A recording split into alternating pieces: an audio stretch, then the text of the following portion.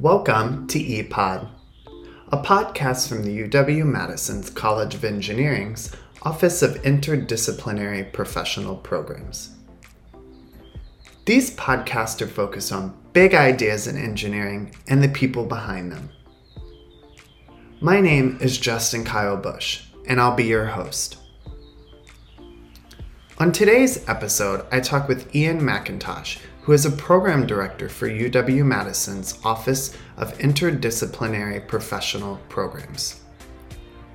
He joined the Interpro Facilities and Business Systems team in December of 2020 after being a frequent lecturer and course developer for the previous 20 years. Ian completed his PhD in mechanical engineering from the Solar Energy Lab right here at UW-Madison.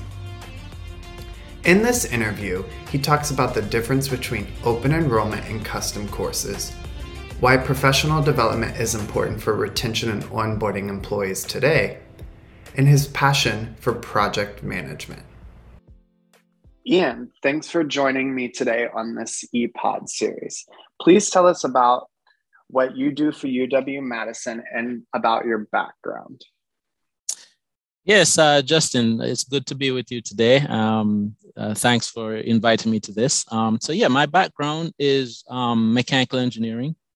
I graduated from University of Wisconsin-Madison at the turn of the century, where I did research in a lab called the Solar Energy Lab. After that, I have been working in the building design and construction industry, specializing in a quality process known as the building commissioning process. And then, while in industry, I was also an instructor here at Interpro, formerly known as EPD or Engineering Professional Development at that time. But then in and around, 2017, I founded a firm called ENTeach LLC that does innovative and strategic performance training and coaching for technical professionals.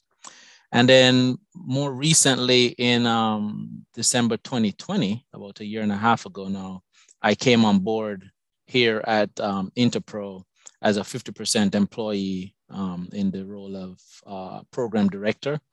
And now that's what I do. I lead the facilities and building systems segment that houses all of our commissioning courses. So that's a little bit of background on myself. You discussed facilitating and teaching both open enrollment and custom courses. Can you describe the difference and why the custom courses help an organization? Yeah, sure. So open enrollment, as the term suggests, is open to the general public for enrollment, right? Custom courses, on the other hand, are for organizations interested in having a uniquely crafted experience that uses the core content of our public courses, right? So customizable elements include things like the content, right? The format. With format, you have self-paced, online, in-person, blended, HyFlex, right? All the things you can customize are start and end times, because we have some of our students who we need to facilitate their time zones nationally and internationally. And then even the duration, right? We can customize. We can have a half day, a full day, a 2 day, a 3 day, a 5 day, And then lastly, we can customize things like the combination of courses, right? Because sometimes we have multiple courses that when you combine them together, you can get certification for them. And then benefits of customizing courses, quite a few, right? So obviously the above elements that I just shared, right? You can customize, but then there's flexibility, right? Flexibility of schedules, because many professionals, our customers are professionals who are working, day to day, and they, to customize a course for them, we can accommodate the natural rhythm of their enterprises, right? Also, proprietary discussions that we can facilitate. A lot of firms, they wouldn't feel comfortable sharing certain proprietary information at an open enrollment course, but in a custom course, they can share that more freely. Another thing we find too is that sometimes, you have a firm, right? And they have an East Coast team and a West Coast team. And those teams may have never really met, they work maybe remotely, but a custom course sometimes fosters introductions and teaming right there within the course. And then lastly, I would say a benefit of custom courses is lifelong learners. That's a term we use for adult professionals here at Interpro. Lifelong learners can actually transform themselves into what we call lifelong partners. Whereas a learner is someone that comes, take a course, we bid them goodbye. A partner is a learner that introduces their entire firm to us, or their organization that they represent actually, send people to us every year, or, regular times, several times during a given year. So, that's kind of differences between custom and open enrollment, and just some general benefits of the custom format. Perfect. That's some good information about open enrollment and custom courses. So I want to switch our focus to professional development. Professional development is so important today for retention and onboarding. How do the companies you work with think about professional development? Well, just for starters, I think they clearly think it's valuable, right? Because if they didn't value professional development, they wouldn't invest their time, their energy, their dollars here at Interpro. Commissioning, the topic of commissioning that I am is my specialty topic. That topic in particular is a very hot topic these days in our building industry. And as organizations think about professional development, I think they're thinking of some of the benefits that commissioning can offer them, like better functioning buildings, or improved energy efficiency, or things like, those are projects being completed on time or on budget. So on a whole, I think as they think about professional development, they're thinking about, they value it, and then they think about what are some of the benefits, and how, working with Interpro can help them achieve their goals. So I've heard of a technique that you use in your courses and when prioritizing projects. Can you give our listeners a quick overview of how that works and how someone can learn more? Yes, definitely. Thanks for asking this question, because this technique is near and dear to my heart. I've been using it for over 20 years. And the technique is called the Nominal Group Technique, or NGT for short. And it was developed by two gentlemen, Andre Delbecq and Andrew Van de Ven, in the late 60s. And interestingly, I heard that, I found out just recently, just doing a Google search on Van de Ven, that he actually did his doctoral work here at University of Wisconsin-Madison in, I believe the topic was organization and management theory, something like this. Anyway, this NGT method, nominal group technique method, it's a brainstorming method for a diverse group, and it's touted as being able to yield a consensus in a relatively short time. And I've gotten that type of result myself. It involves specially crafted questions, right? And then individuals answer these questions in a round robin format. Then the facilitator would facilitate a discussion, facilitate clarification, and then sometimes even combine some of the answers.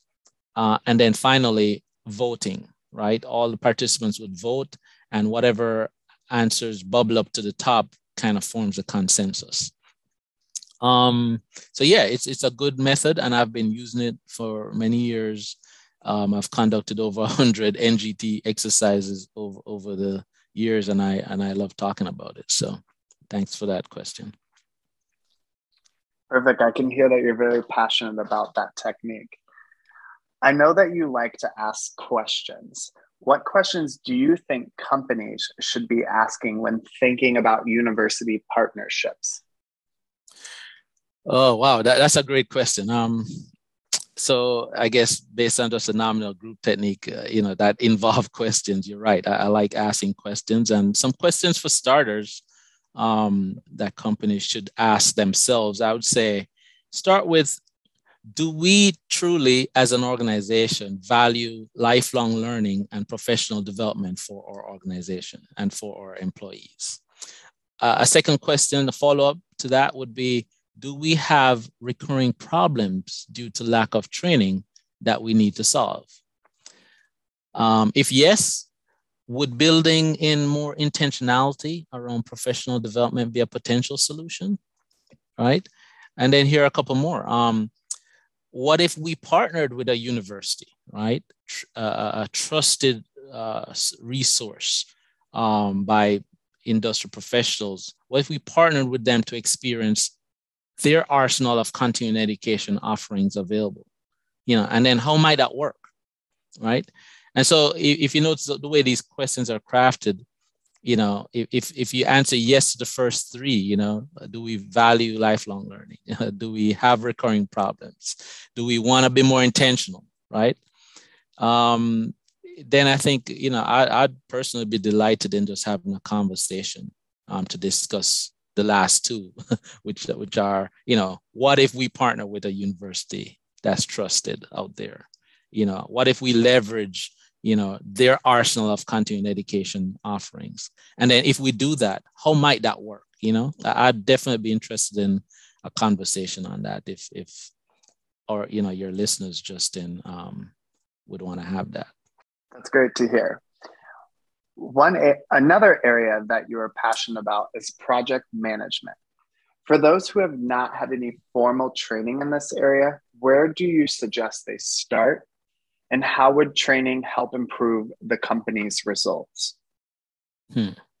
Yeah, you're correct, Justin. That's definitely another passion area of mine. In addition to building commissioning that I spoke of earlier, I've spent a lot of my career dedicating similar efforts to project management. Projects are important, right? PMI, the Project Management Institute, defines a project as a temporary endeavor to create a unique product, service, or result. So I truly believe, the project is just so fundamental to the work that companies do to carry out their mission and to generate revenue that it's something that should be important and that we should talk about and even get training on. So like the question you asked me earlier, right, about questions, I would suggest companies start with asking themselves some questions, right? And I think one similar to the ones I just posed might be helpful. So if they were to do that, the questions could sound something like this, focusing now on project management, right? They could ask, do we truly value professional development in the area of project management for our employees, right?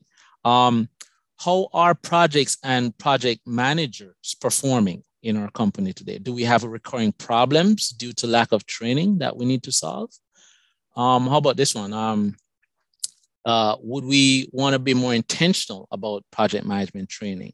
And if we do that, do we think that would be a potential solution? And then, what if questions that I cited earlier, right? What if we partner with a university trusted by many industry professionals to experience their arsenal of continuing education offerings available? And then if we do that, how might that work, right? So again, my offer is the same as the question you asked me before. If answers to, the first three questions are yes, and if the what if and how might that work questions are intriguing to your listeners, I would love to have a conversation with them to discuss it more. Ian, thank you so much for your time today. I've learned about the facilities and building segments, how students and companies can benefit from future knowledge. Is there anything else you would like to tell our listeners before we wrap up today? Well, in case anyone was wondering about my accent, when I shared my background, I didn't state where I was from. My accent is from Jamaica. I came to this country many years ago for college and just feel tremendously blessed, and privileged to have had the opportunity to get an education here at UW-Madison. So I too am a lifelong learner, and although I'm a teacher now, as every time I teach, I learn, at Interpro. And if anything that I said today resonated with any of your listeners, Justin, I just say, feel free to contact me.